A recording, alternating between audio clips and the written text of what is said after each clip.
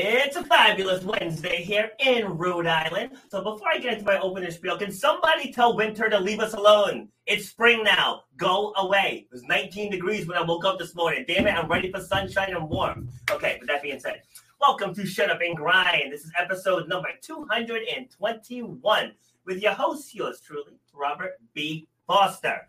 So we are all about overcoming obstacles. We're about defying the odds. I lost the live stream. Hold on one second.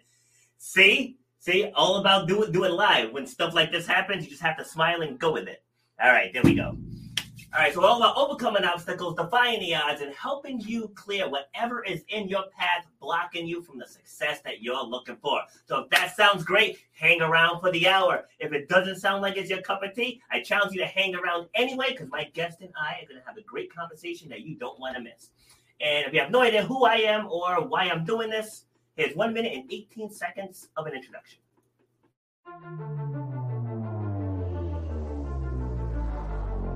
I started doing workshops and doing groups where I'm getting up in front of others, like outside of the gym setting, and talking about resilience and perseverance and goal setting and vision and taking action. You should know what 1 hour of your time is worth. You should know the value that you bring to the marketplace. You know what your passion is.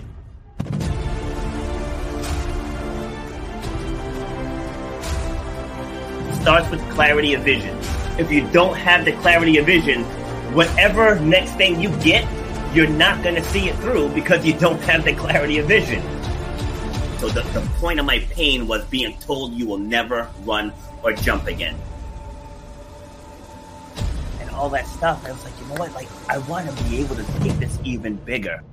If you know why you do what you do, you have to know how to charge for what you do. That's how you're going to change your life, and that's how you're going to leave a legacy for your children and your family. You got to know your worth.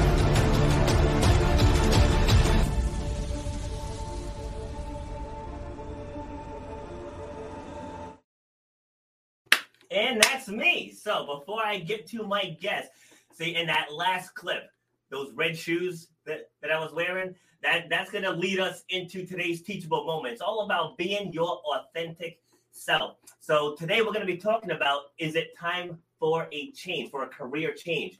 And I've been through there. Like, I hit that point. I know lots of people that have been on the show have hit that point, and lots of people just in the world. They hit that point where you're doing something, but your soul is just screaming for something different, for something more meaningful. Like, most people leave careers or leave relationships in general out of missed expectations. And so when you show up to be your authentic self, the proper doors are going to open for you. Like, when I was starting this podcast, I was told you can't be showing up to speaking engagements wearing a tank top. I was like, oh, by whose standards? It was like, who says? It's like, it's about what I have in here and what comes out here, which is what's going to inspire your group. So it doesn't matter if I have a tank top, if I have a polo shirt on, or if I have a North Face jacket. The words that come out of my mouth is what's going to move your organization.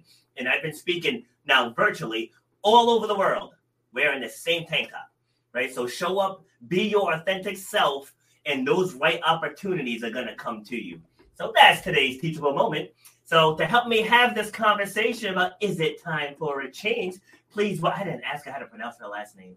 All right, we're just going to call her by her first name. Come on, Jane! Do you know, it's so funny. I was like, I'm just waiting to see how you pronounce my last name because we didn't have that conversation. Nope. So should I give you the true big French version? The big French version is Ferré. Oh, I couldn't do that to save my life. If you want to be just like, Ferré is fine. Fun fact, I'm half Puerto Rican and I can't roll my R's. Oh. I didn't get that half. so I couldn't do that with your last name if I wanted to. So it's Jane Ferré is fine. That works for me. So you said French. So are you in France now? No, I'm in London right now. London, I okay, I do thought speak so. French. I used to live in France. I lived in Paris for 2.5 years because I worked at Disneyland Paris. So Okay. my little Pluto here. Nice. And this is my husband's name. It's not mine. And he is from Mauritius, which is an island which is east of Madagascar in the Indian Ocean. Oh, wow. That was French and British and Dutch at various times, but that's his name. So my maiden name is Scottish. So, but this is a bit more exotic. I love your accent. This is gonna be a fun hour. It's like Bridgerton meets, I don't know. What's that American one they've got, right? The Gilded Age. It's Bridgerton meets the Gilded Age right now. So where were you raised? I was raised in Manchester, which is in the northwest of England, which is the heart of the industrial revolution in the UK. So very different. Even though we're 3 hours away from London, very different culture. And yeah. Gotcha. All right. So how would you describe your upbringing? My upbringing, it was tough, actually. I am the middle child. So that tells you everything. All right, let's do the whole sibling thing. Middle child, older brother, younger sister. Do you know more middle children have been presidents, and middle children leave home first? And there's a whole. Because they mad. Because they get ignored, right? They get ignored. And it's just like, we just need attention. That's all it is. But my mum was a single mom of 3 kids, and we had to count every penny, and it, as hard as it was, I just think I wouldn't be here today if I'd have had a kind of charmed life. I'm grateful for everything I have, and I'm grateful for that experience. And it's just, it's like you've got your true power lies in your story. That's where that's my superpower. That's where it comes from. That resilience, and that, nothing can be ever as bad as it was back then, Exactly. And I'm glad you said that, because everybody's true power lies in their story. So I had someone on here who self-proclaimed that they had privilege, because they grew up with money, they lived in the country, they had both parents, went to private school and all this other stuff. And I said, that's not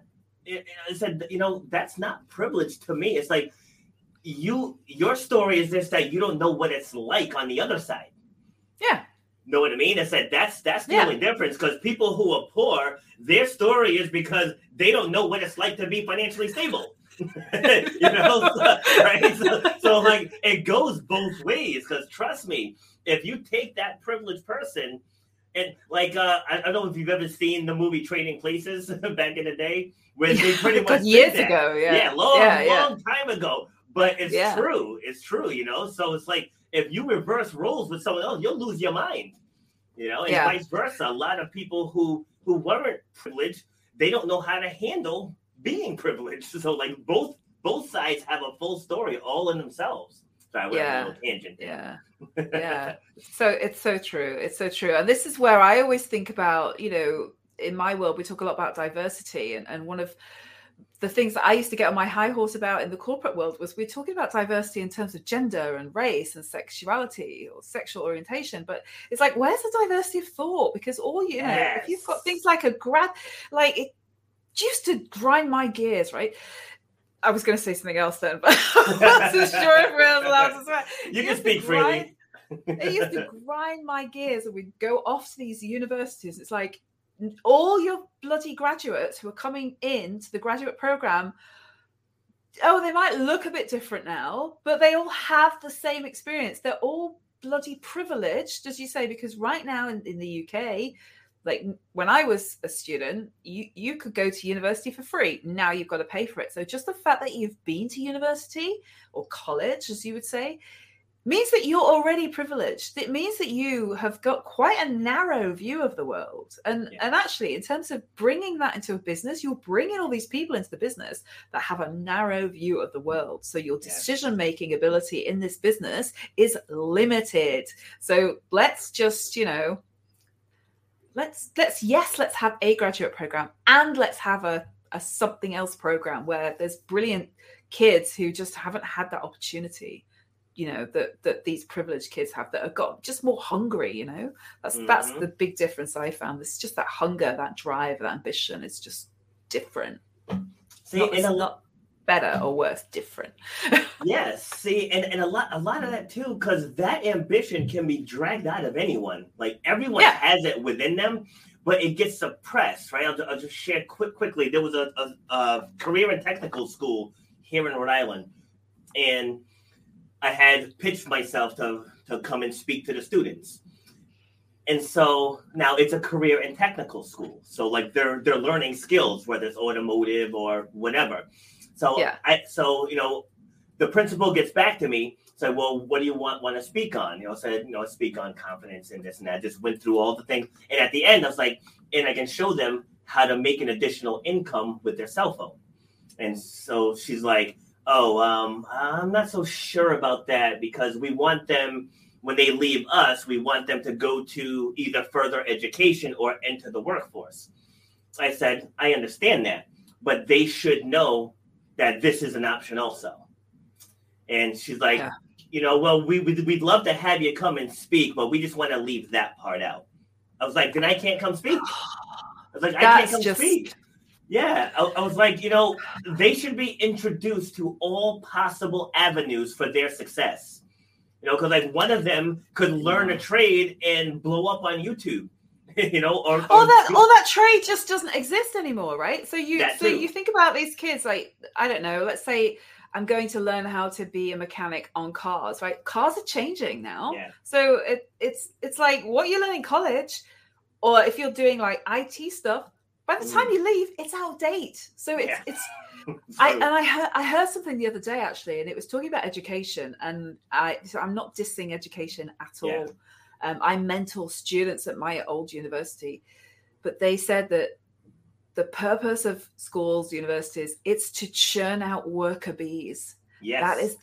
That is what they are for. So your story there, that you've just described their purpose. Their purpose isn't to create people that are going to disrupt the norm. Exactly. Their purpose is to create little worker bees, like people in the graduate program who are just going to trot out. And this is probably me, like 20, very many years ago.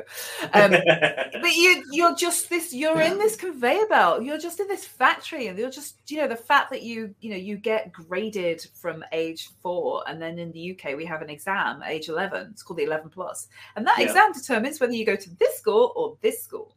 And this school is better than this school. And then you're tested at 16, and you get your GCSEs, and then 18 you get your A levels, and your A levels determine which university you go to, and then your university grade determines whether you get in on this graduate program or that graduate program.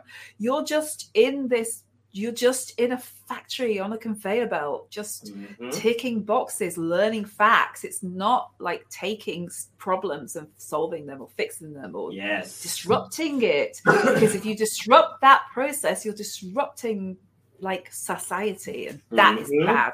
We need to get kept in our boxes. My God, I'm on one today. It's because it's 4:15 here in the UK, and I've already had a day of it. That's right. So, still morning here. I was like, I just want to add to that. I was talking with my oldest daughter the other day. We were talking about slavery, and not just American slavery. We're talking about worldwide slavery.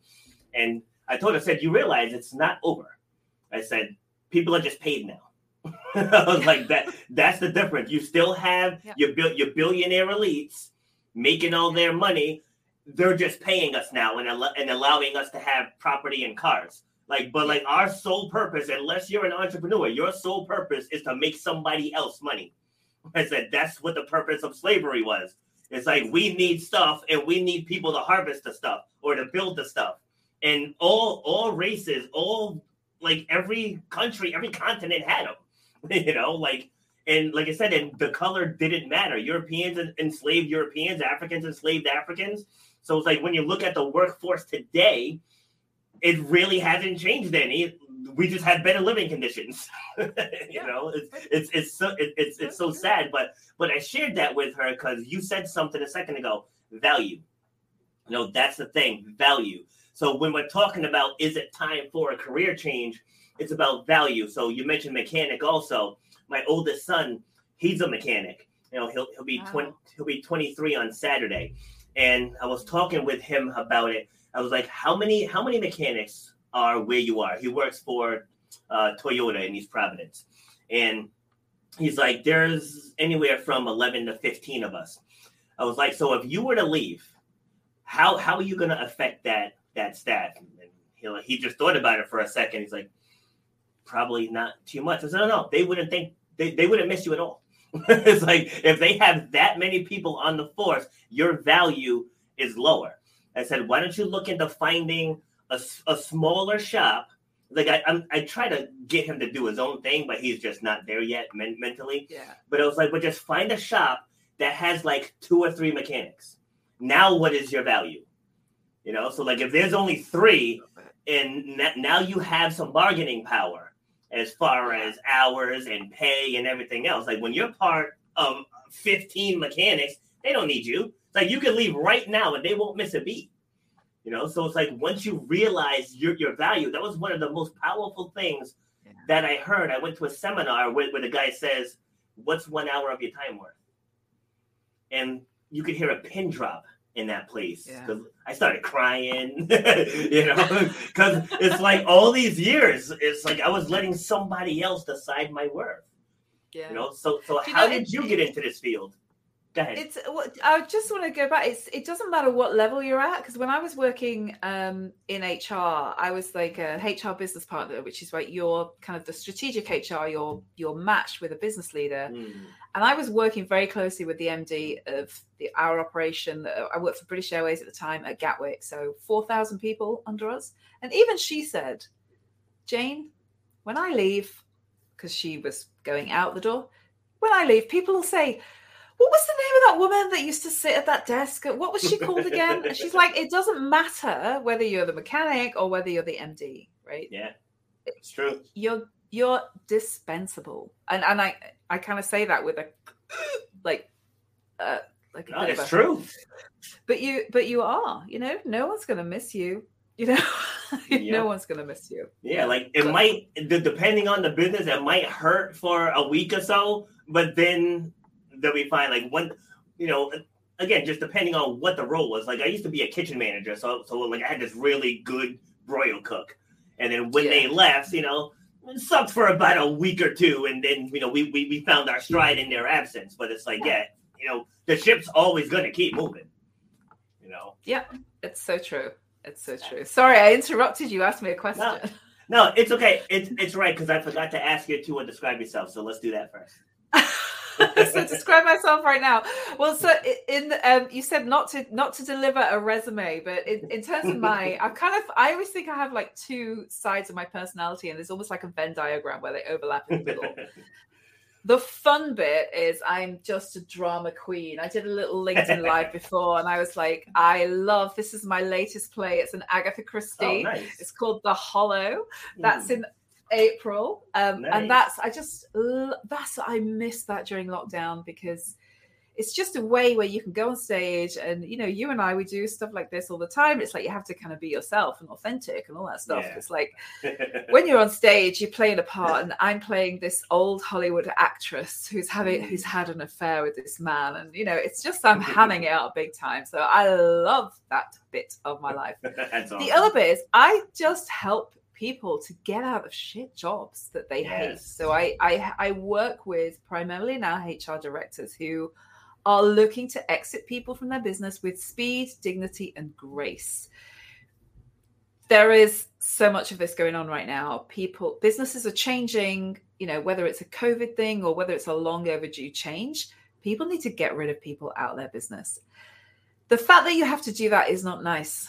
Yeah. The way that you do that can change how you're seen as a business and how that individual sees themselves. And they can bounce back quicker from this setback if you give them what we call in the HR trade outplacement support, which is what I do. I work with them one-on-one to help them figure out, actually, what do you want to do next? Because suddenly you've got this world open to you, and you can recreate your life, or you can go and carry on doing the same thing. If you love what you do and you're brilliant at it and you're happy doing that, then crack on. Let's get you doing something. Let's help you find something similar. And you could do something completely different, and let's explore that with someone who's got no skin in the game, because your family, your friends, they kind of keep you in your box. Yep. They keep you down subconsciously. They'll keep you down. So I always say, talk to someone who's not got any skin in the game for you. Love it. I remember Gary Vaynerchuk. He was given a speech, and he said that he had a meeting with Tony Robbins, and he said Tony Robbins said to him, you could double your Twitter following if you just didn't swear as much. And Gary says, I'll keep my 6 million followers and keep being who the F I am. And I was like, I love that. Like, kind of like what I was saying about the tank top. It's like, this is just it's an identifying trait now. If I get on here without one, I'm getting, what's up? Where's the tank top? It's just, you just want to flex, right? You're just like, sun's out, guns out, right? You know what it is? My body is always warm. So it's like, I had to do one where I had to dress up. I was sweating like crazy. And I was like, this is the actual reason why I wear the tank top. It's like, my body is so warm all the time. I'm wearing I have an emergency Zoom shirt in my office, and this office is so hot today, and we've last week it was like 20 degrees Celsius, and today it's 3, right? So it's just like, what the hell's going on? So the heating is on in this office, and I was like, I can't do this much upper. So emergency Zoom shirt, here we are. Emergency Zoom, I love it.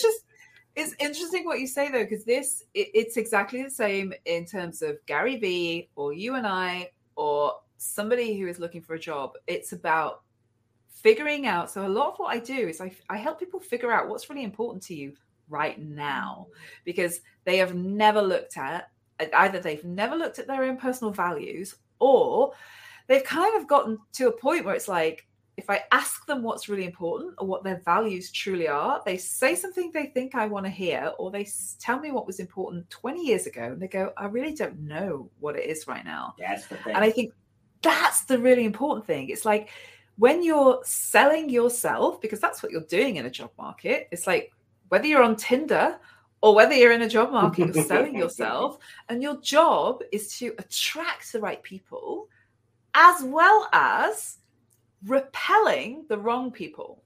Yes. So exactly. It doesn't matter that Gary Vee is doing quite all right with 6 million Twitter followers. Yeah, he is. He's doing okay. And it's I've been we have as business people, we have the things that we've like been meaning to do for years, and I've been looking at my email list and that I've kind of neglected, and I'm about to send an email that just says unsubscribe if you want, because I don't, number one, you're going to cost me money if you stay on my list and you're not interested. But I don't want to talk to you if you don't want to listen. If you don't want to listen to me, thank you very much. Yep. Jog on, as we say in the UK. So true. Like, I probably lose so much money in the gym because I am so bluntly upfront in my consultations. It's like the name of this show, Shut Up and Grind. It's like this. Love it. That name is that because that's how I operate. So when people come to my gym, I'm like, here are the expectations. If you can't do all of this, don't start. And it's like, let's not waste each other's time. Where you're going to start, I'm going to take your stats, I'm going to take your measurements, I'm going to, get you on a meal plan, all this other stuff, and then you leave. So it's like, if this is all too much for you, let's just squash it now. Yeah. But you know what? You're not. It's not about you turning money away, though. It's about, so it does kind of feel like that. You're thinking like, oh, God, this person said no, or it's just not working out. So I've lost, I don't know how much. I look at it this way. I look at it as you're saying no to this person so that you can say yes to these other people who are up for it, who will say, actually, do you know what? Yes, I need someone like you to kick my ass, I tell you, in the gym. Like, seriously. Yeah, I have a very no nonsense style. It's like, I love that. And it's not knocking anyone else's style. It's just it's my own standard for myself. Like I've never been a good enough person. It's like no, like I don't do good enough. Like either I did it or I need to keep working. And that's just how I operate. So when people come into the gym, that's the standard that I set. It's like those are the people I want to work with. It's like I don't want to work with the people I have to spoon feed. You know what I mean? So like typically someone who's like a former athlete, usually they're moms or parents, but they were like a former athlete. Because I always say it's easier to drag the badass out of someone than it is to stuff it in them. So screening is definitely a very, very big part of it.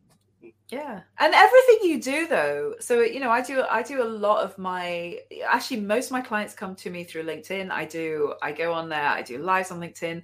And the reason that I do that, so when I set up my business, somebody said to me, he's a very successful business person. He said to me, if you're a coach, what you need to be doing is you need to be doing video because people need to see you to figure out if they can work with you. There's no point in just putting all these posts out there because it's about this kind of connection. Have you got this connection with people? Yes. And if people don't like you, great. There's someone else that's for them. But if they will love you or they'll hate you. And I want the people who love me. The people who hate me, I send love and light to them and I wish them well. But I am not the coach for them. I am not going to help them get to where they want to be because they're going to just piss me off, and they're not going to. They're not going to get the best Jane, right? So, so true.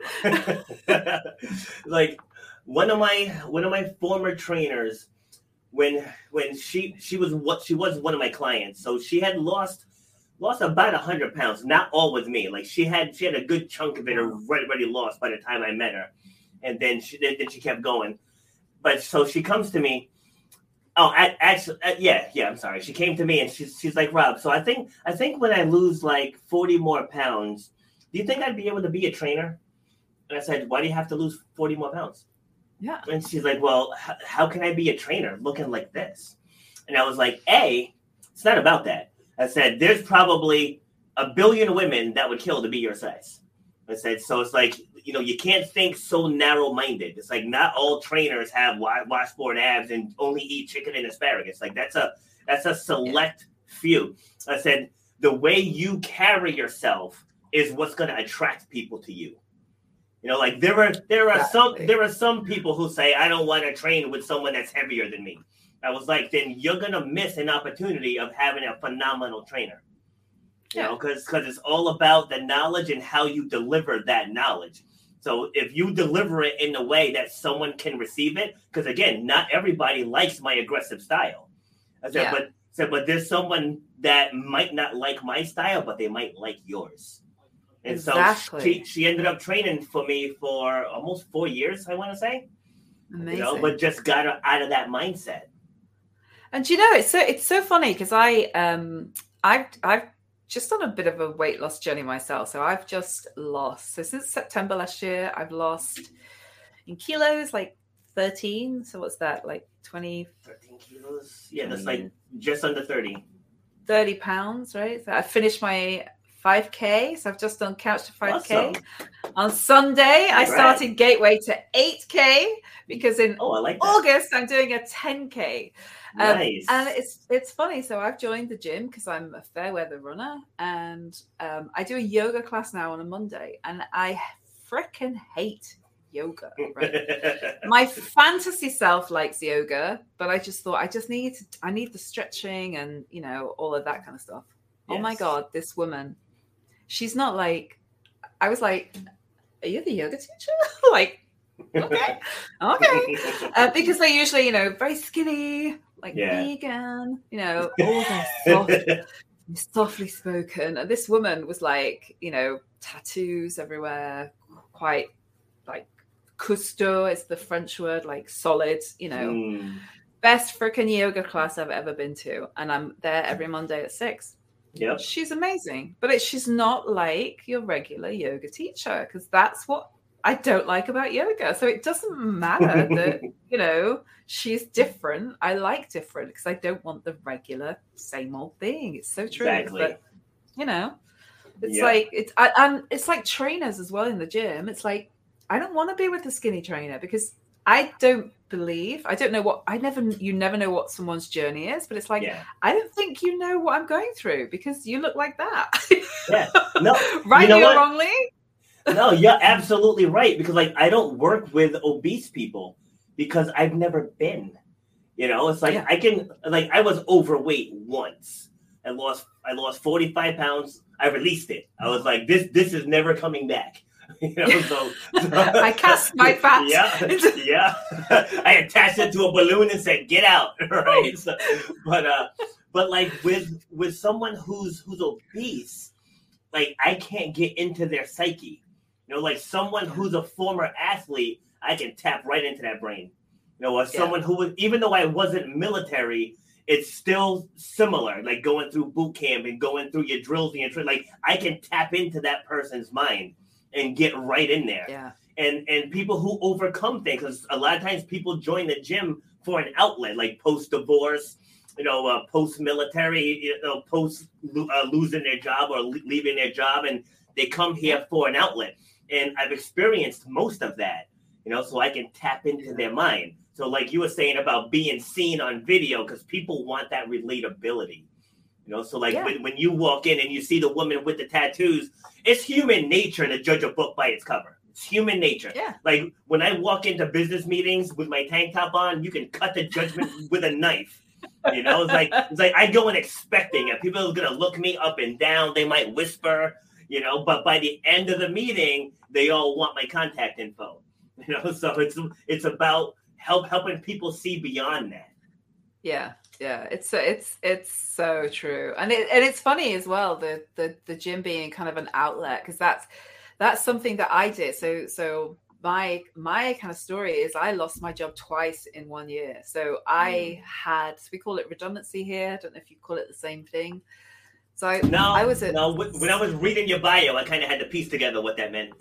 Okay, so redundancy is basically when an organization says like, we don't need your role officially, your role no longer exists anymore. So therefore, ergo, we don't need you anymore. Gotcha. And that happened to me. I was at British Airways, and obviously I'd done this because I was HR. I'm involved in doing this to the business, and karma will come and bite you in the arse. Right? So at some point I knew it was going to happen to me, and I just kind of looked at the roles that were available and thought either I've done them before, really, no, I don't want to do that. And I just thought I'm at this age where if I don't go now, I'm going to be that 50-something-year-old who's really irritated by the whole thing. So I was just like, you know what, show's over. Like that show's over, kid. Time to go. Off, leave. So I left there with a, nice check in my hand, which was beautiful. Thank you. Got headhunted, got another job, and that role became redundant 8 months later. So in a year, I lost my job twice. Wow. Once was, very long-winded, very slow. The other one, it was literally come in for a meeting on Friday, and Monday's your last day. Go home, write a handover, come back on Monday with your keys, your laptop, your phone. Wow.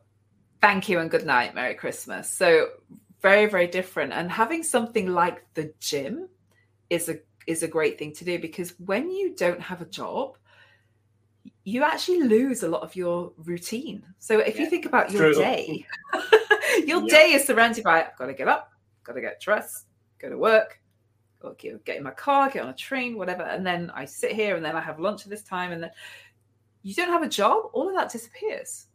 So actually having something like the gym is a great thing to do, because not only is it great for your kind of mental well-being, but it also helps your physical state. And it just gives you, I used to have these, classes booked in while I was out of work, because it's like, okay, it's Tuesday, it's 10 o'clock, it's spin class. It's, I'm going to do a little exercise, body pump class at this time. So it is a great way to kind of give yourself some sort of routine, and also to kind of kickstart your endorphins and stuff as well, because when someone says they don't need you, it's like getting dumped. Like it's like, and I use that dating analogy a lot. It's like when someone doesn't want you, it's true. It's exactly what it is. It's Yes, exactly what it is. So how exactly do you help people with the transition? Like, what's part of the process? So a lot. So initially, it is that sort of values thing. It depends kind of what state they're in when they come to me. So some people, if you think about you might have heard it called the change curve or the grief cycle. It's a loss. So people are going through grief. It really depends where they are. So I do that. I hate this coaching phrase. I kind of meet them where they're at. Yeah. So sometimes they just need to vent and just like get all of this anger, emotion off their chest, and that's fine. It's almost like people are like this balloon. I use this balloon analogy. It's like you've got to like let the air out of the balloon, and then you can start to do stuff with it. So there's no point in trying to work with someone when they're at this heightened emotional state. It's like, okay, let's just talk about it. Why? What could you have done differently?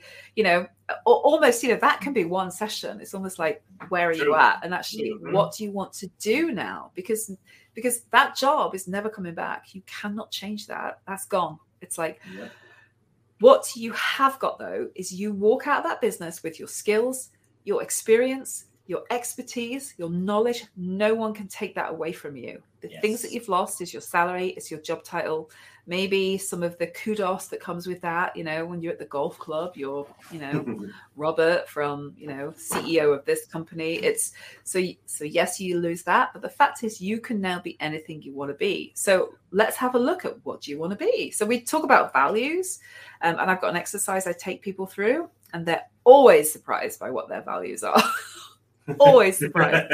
Isn't that funny though? Isn't that funny? Yeah. They're surprised at what their values are. Yeah. And you know what?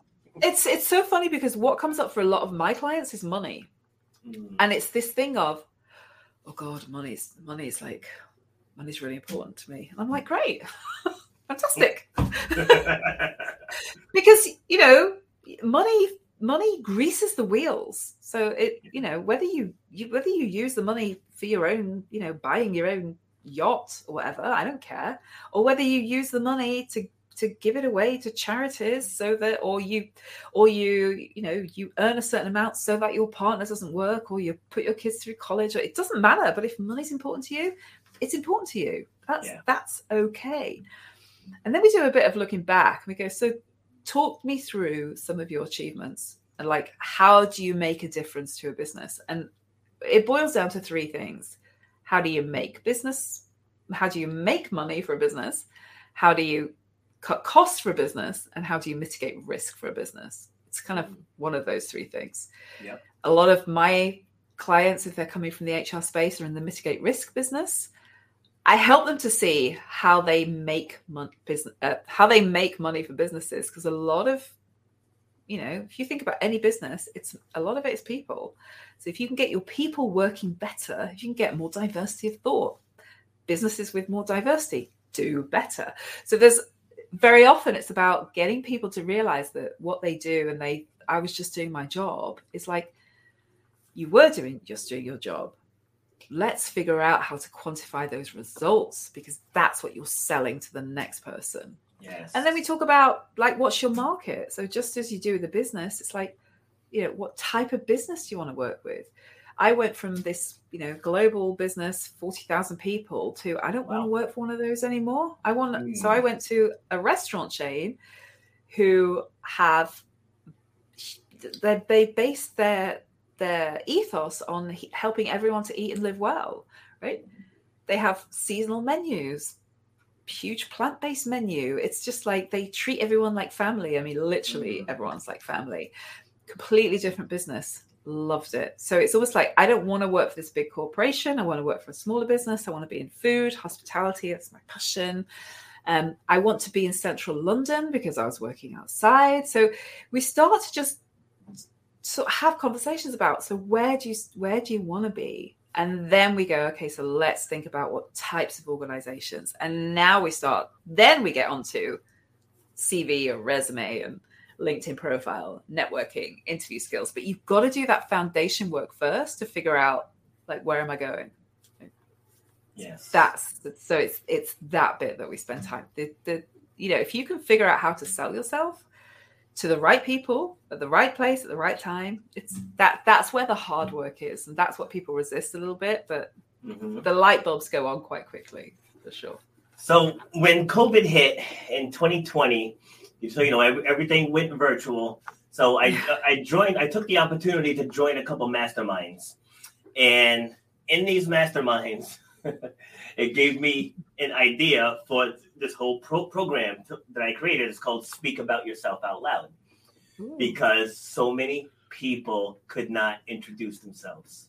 Like, that's why I mentioned to you before we went live, this is what I'm looking for when I ask you to describe yourself, right? Because it's happened on the show a couple times where I was like, so-and-so, how would you describe yourself? Like, it was like a deer in headlights. Like, how do you not know how to describe you? Like, you've been you your entire life. It's like at this stage in the game, you should know how to describe yourself.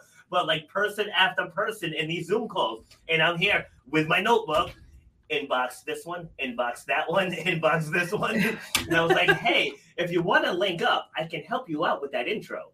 And now I was just scratching the surface. And so maybe 20 people or so took me up on it, and I helped them rework their intro. And some of them actually bought into my program that I didn't even create yet. It was just an idea. Yeah. But it's like I've gotten so good at selling myself, but it's from I had mentors and coaches, and I had speaker coaches, and it's not like stuff I just knew. So it's like I wanted to seek it out. Yeah. But so many people are not good at that. So it's awesome that that's what you start with. And do you find like how long does it really take you? I mean, I know it varies by person because it depends where they are. But on average, like how long does it take someone to grasp that skill? It could be just a few weeks. I mean, my VIP program is kind of 6 sessions. By session 3, they're kind of getting it. And I call it the teammate. I wrote a post about this the other day, and I went, you kind of need 2 teammates. You need the 30-second version that you would share at a networking event with someone. And then you need the 2-minute version that you share at an interview, because you will be asked this question. Because very often what's happening is the interviewer is coming to the interview probably straight out of another meeting. If I think about some of the business leaders I've interviewed with, they're literally running down the corridor trying to find a CV, for someone. And they ask the question because they just want to, like decompress, change gear, get their head in the game. So it's just like, give people something, make it succinct, but give them something that they can hook onto and ask you questions about later. And it's just literally that kind of get you talking, make an impression, give people something. But we talk through some of that, and I'm doing this with someone actually in a couple of weeks' time. We've got a mock interview, so I'm working with someone who is going for a big promotion internally. So it's like we're having a trial session, That's so awesome. That's great. Yes, I actually do that as well. I worked with a college kid. He's I think he's down in Gainesville, Florida, I want to say. But I did some work with his mom. I helped her create a podcast, and then she referred him to me. And like his big thing was he's trying to get internships. He's like he's like I just can't get him. Like he's very millennial, like very kind of introverted and doesn't really make eye contact. One of those types. Yes, right. So I had him send me his resume, and I'm looking over the resume, and I was like, oh boy, we got some work to do. And so I get him on the Zoom, and we just start going line by line, expanding everything on his resume. And then we probably spent 3 sessions after that just on the sample interview. I'm like, I'm like, look at your camera. I'm like, sit up tall. I'm like, and speak with authority as you answer these questions, because that stuff matters. Because I said they honestly don't care what you did before. It's like most people really don't. They want to know how you talk about what you did before.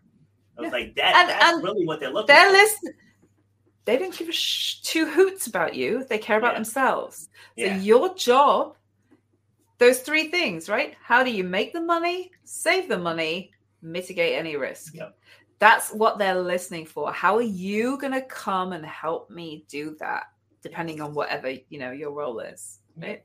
How are you going to solve my problem? Because a vacancy is a problem, right?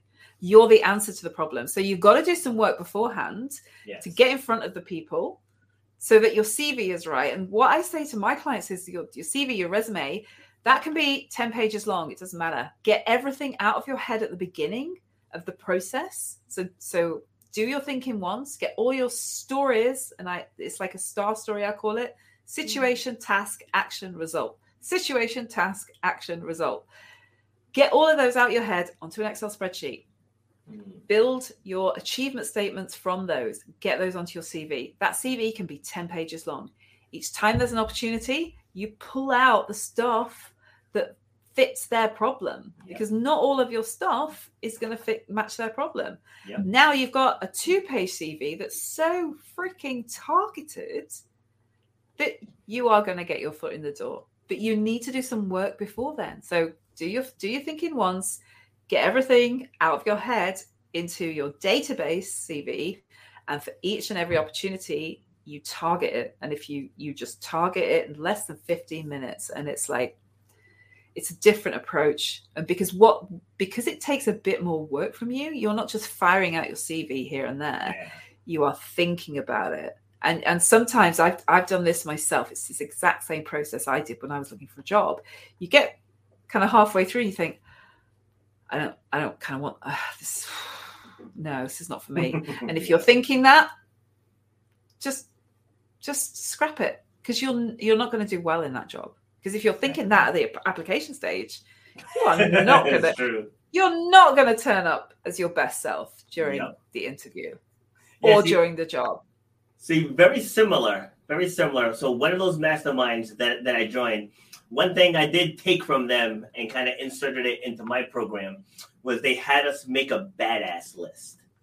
And I was like, so you just go through and you just write out as many accomplishments as you can think of. And just like once you start going, like there are things in your subconscious that you long forgot about. So as I'm writing down, because in the speaker world, this helps as well. So like if I'm doing a speech on confidence, I go back to my badass Rolodex and say, all right, I can bring up that story, this story, this story. If I'm doing one on resilience, I pull different ones. If I do one on grief, there's different stories. So the exact same concept. I like that. And I even use the word Rolodex. Yeah. And someone who was a lot younger than me didn't know what it was. Oh God, we're at that age. I'm at that age, but it is exactly that. It is because when you're it's like you don't want to be sitting in an interview with all your stories planted in the back of your brain. You need to do the work beforehand to bring them out on little. It's almost like each story is a card, right? Yes. So when they say, "Tell me about a time when you've influenced somebody to come around to your way of thinking," you just go, this example, and you show that's it, boom. And the last thing is that STAR story, situation, task, action, and this resulted in, and the result of this was. So what happened as a result of that was bang, and you attach a number to it wherever possible. Yes. That makes you stop talking, which is a sign for the interviewer that that's the end of the story. And the last thing that you have said is, so we increased sales by blah, blah, blah. I grew the follower numbers on LinkedIn by this. This saved the company $50,000. This increased productivity by 20%, because that's what they are looking for, that very last thing. And that just makes you so much more powerful as a candidate. It's a no-brainer. But when you know it. Only when you know how. Exactly. See, and you had mentioned the restaurant industry, because I spent 20 years in the restaurant industry. And, remember, I was at one company and I left to go to another. And I did pretty much exactly what you said. And I got hired on the spot. Because talking about food costs and, cost of goods sold and payroll, and just went through all that stuff. And our gross profit was this, our net profit, they were just impressed that I had all of those numbers ready to go. I was so bringing me in, you're going to get someone who understands, the importance of XYZ, our staff turnover was this, and, You know, like dude was just like, when can you start? I was like, oh, on the bus. Because usually with management interviews, it's like a process. But he's just like, nope, like you want it, you're in. Yeah. And I think this is interesting actually, because a lot of people are, you know, I work with a lot of HR people, and I'm like, oh my God, we're just losing great candidates. It's like, you're losing great candidates because you're taking too freaking long to give them the offer. Great candidates have got a number of offers on the table. So and this used to happen all the time in big corporate lands, because, you know, we have to go through this process, and now we want to put them in front of the director of whatever it is, you know, before we make a decision, by which time your competitor, who's much more nimble, much more agile, has already gone, okay, you know, just exactly like you described, Robert, right, we like you, you're in. And that happened to me at Leon as well, because I had my interview with the HR director. I did my presentation in front of a panel. They wanted to put me in front of the CEO, who was the founder, and we couldn't get a date in the diary. And in the end, he just went, I trust you, HR director, hire her. You know, it's just, you've got to trust your people. But what happens in corporate land is people want to cover their backside and don't want to make the decision on their own. So that's all that is. That's all that is. Yeah, because like vibe is everything. Because I always say too, there are some things that can't be taught, and drive and personality are two of them. Like you just can't make someone that's just not driven be driven. You just can't. Yeah. And so, I mean, there are ways to externally motivate them, but that's, as a manager, as a leader, that's a pain in the ass. You recruit for attitude and train the skills. Exactly. Yeah. Because you can't train attitude. You can't. Yeah. You cannot. But I can take someone who's got I can mold someone who's got a little bit of something. But when education is pumping out worker bees that all look the same, it's just like, oh, you're all kind of the same. It's so true. When I was managing a kitchen at a restaurant up in Massachusetts, and we had this dishwasher.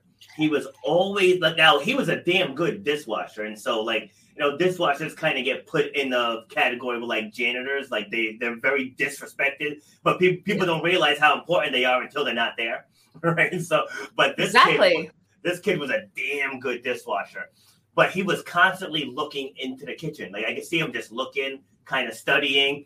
He would help the prep cook do stuff if needed. Like, and I wouldn't ask him; he would just do it on his own.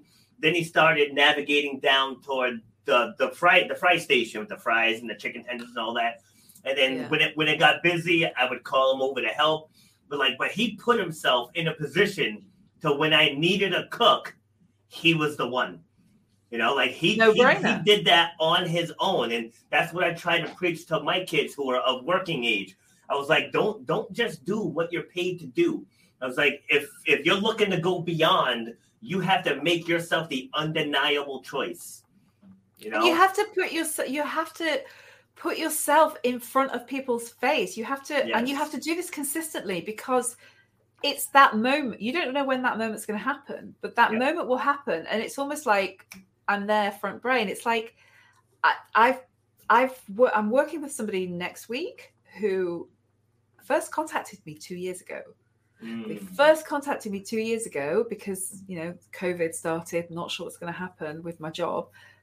They sorted themselves out, no problem. Now they're like, okay, now I need your help. Okay.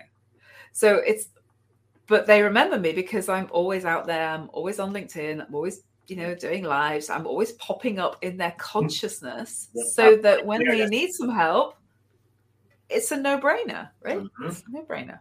Exactly. Yeah. And like you mentioned, email list earlier, same thing. Like, doesn't matter if you have 10,000 people on your list if you never mail the list. if you never give them anything of value. So that's like marketing 101. But selling yourself is the same thing. Like I tell people with their social media feeds, it's like if you look bipolar on your social media feed, that's how people are going to think you are in real life. Because now that's what people do. if people recommend my gym, first thing people are going to do is they're going to run to the Facebook pages or the Instagram page or the website, and they want to see. So if they go to your page and it's like, screw Trump, I love yoga, if you're just all over the place with your post, it's going to be like, who is this person? Because that goes into selling yourself as well. But if you show yourself, if you're posting motivational stuff, there's pictures of you and your kids, pictures of things you've done on a job or things you've accomplished. Maybe you got in the newspaper or something, and all of that stuff is on there. It's like, okay, this person looks professional. They're a family person. They're always smiling in these photos. That's someone that I might want to talk to and, explore them a little further.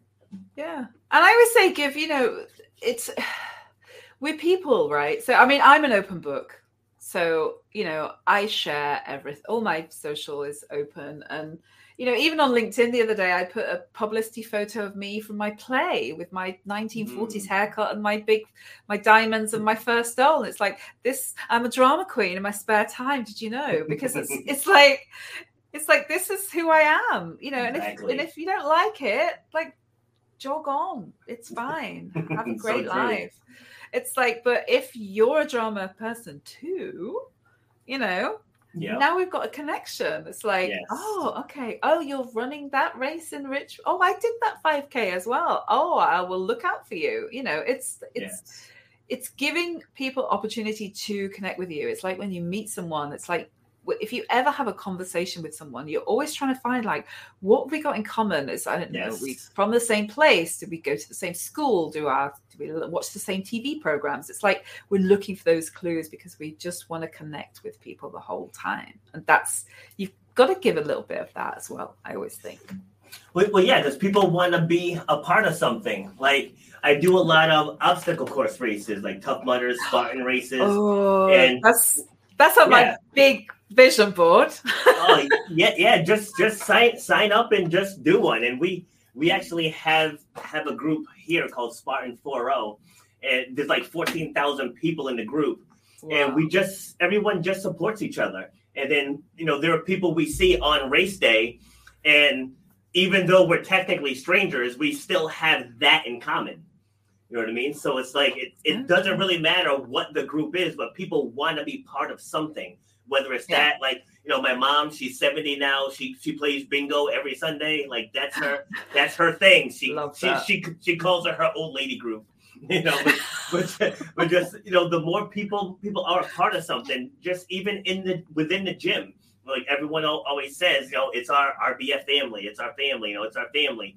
And we do things together. We celebrate people's birthdays. We hike. We run the races together. So it's more than just going to the gym. It's like we're giving people something to be a part of. And even in the workplace, if you can create an environment like that, your staff, they're gonna want to work for you. Like, they're gonna care about all of your standards, because they know at the end of the day, everyone's there to make money. Well, like, even in a restaurant, when they care about you, they'll make sure they scrape every last bit out of those containers. It's like when they don't care, they'll just pour it in trash. So it's and the HR term is discretionary effort, right? So you have like great employee engagement, you get discretionary effort. So when it's like, oh, are you clocking off at 11 because that's what time your shift finishes, or are you gonna stay and help us out if you can? Asking that question is so much easier when you have an engaged workforce, but you've got to put the work in up front. It's like it's like anything, right? You've got to put the work in. You can't take from something, from an empty cup, whatever. You've got to fill the cup. You can't just expect people to do whatever. And that, but that's something that I talk to my HR clients about, because it's like, that's what you're doing. You're reducing the turnover, because turnover costs you money. It impacts your customer because your customers aren't seeing the same faces in the restaurants, and your training costs are increased. So think about what you're doing. And then that is like, you're making money because your client spend goes up, and you're reducing costs because your turnover is down, your training costs are down. And then it's like, oh, I see. No one ever showed me why I was doing my job. Oh my God! Holy crap! That hour flew true. by. Oh, my God! It's 12 o'clock or 6 o'clock for you. It's 5 Oh, p.m. 5. Okay, sorry, 5 o'clock for you. 5 p.m. All right, so let us know where we can find you, and let's give us some final words. So my social media platform of choice is LinkedIn. So it's just my name there. It's Jane Foray. I connect with me, and I accept all connection requests. So that's where I'm pumping out. I've just started a YouTube channel as well. So it's very new stage. So my YouTube, I do post job stuff, and what else do I post? Right now it's job stuff. So it's once a week. But yeah, LinkedIn is my social media platform of choice. So connect with me over there, and love to interact. Awesome. All right, give us some final words. You've got to. So I am actually going to write. I'm going to use that phrase "badass list." That is just great. It's awesome. I love that. Yeah, it's just my favorite sayings are do the thinking once. So you've got to build that foundation for anything you want to do. My particular thing is the job change thing. You've got to build the foundation, do your homework, do the work up front, figure out what it is you bring, who is going to buy it, how you're helping people make money, save money, mitigate the risk, and position yourself as the no-brainer candidate for whichever opportunity you're putting yourself forward for. Love it. Jane, thank you very much for taking the time on this late afternoon for you. You know, this is a great conversation. And if you want to be a part of a panel, this is what it looks like here. Cool. So I do these once a month. If you want to come on, like I'll pick a topic. Obviously, I pick the people first, and then once I have the people picked, I pick a topic that everyone can speak to, and we just have a nice roundtable discussion. So yeah, I love that. A lot of good connections have come from these panels too. It's like I'm actually working with three of my former clients. We're coming up with an event, and so I don't want to say any more on that until we're ready to actually launch it. But then other people are doing projects on their own with each other. So you never know where these panels can lead. Well, it's like say yes, right? You have to say yes to things. It's like I was having this conversation just the other day, and it's like with my millennial nieces, right? Yes. It's just like, why are you freaking saying that? Why is it even say yes? You don't know who. You never know. Again, like dating, right? You never know who you're going to meet and where you're going to meet them. It will be at the supermarket when you look like shit, but See, but say what? Yes. Just before we go, I had said one of my fitness clients invited me to a Zoom networking event. And now my days start in the 4 o'clock hour, the 4 a.m. hour. So usually by 6, 7 p.m., I'm done with people, right? So it was at 7:30 p.m. And at first, I told her I would go. And then just as the night went on, I'm like, I really don't want to do this. Like, I really don't want to. But I told her I would. Like, Rob, you have to show up. Right? From that one event, I met 2 people. From those 2 people, I met an additional 20. It's like it's just absolutely amazing how these things happen. But it's just because I made the decision to show up. It's the power of weak ties. And again, like when you're job hunting, the power of weak ties. You've got to get out there and you've got to say yes and help people out, and it will come back. The more you put out there, the more it will come back. Yes. In spades, as we say in the UK. So true. Yeah, we say that here too. Oh, you do? Yeah. All right. Well, you have yourself a great day. And again, thanks, Robert. Thank you for coming on. Take care. Pleasure. Bye. All right. So that was Jane. If you tuned in late, make sure you go back and listen to the whole thing. And it's solid conversation. So if you're in that space where you're doing what you're doing, but you think it might be time for a change, this is the one for you. So, we're all about overcoming obstacles, defying the odds, and helping you clear the path to what you're looking for. I'm actually going to be back in 15 minutes with another guest because somehow I double scheduled myself. But it's all right because I love doing this ish. So bring it on. Have a great day. You've been listening to Shut Up and Grind.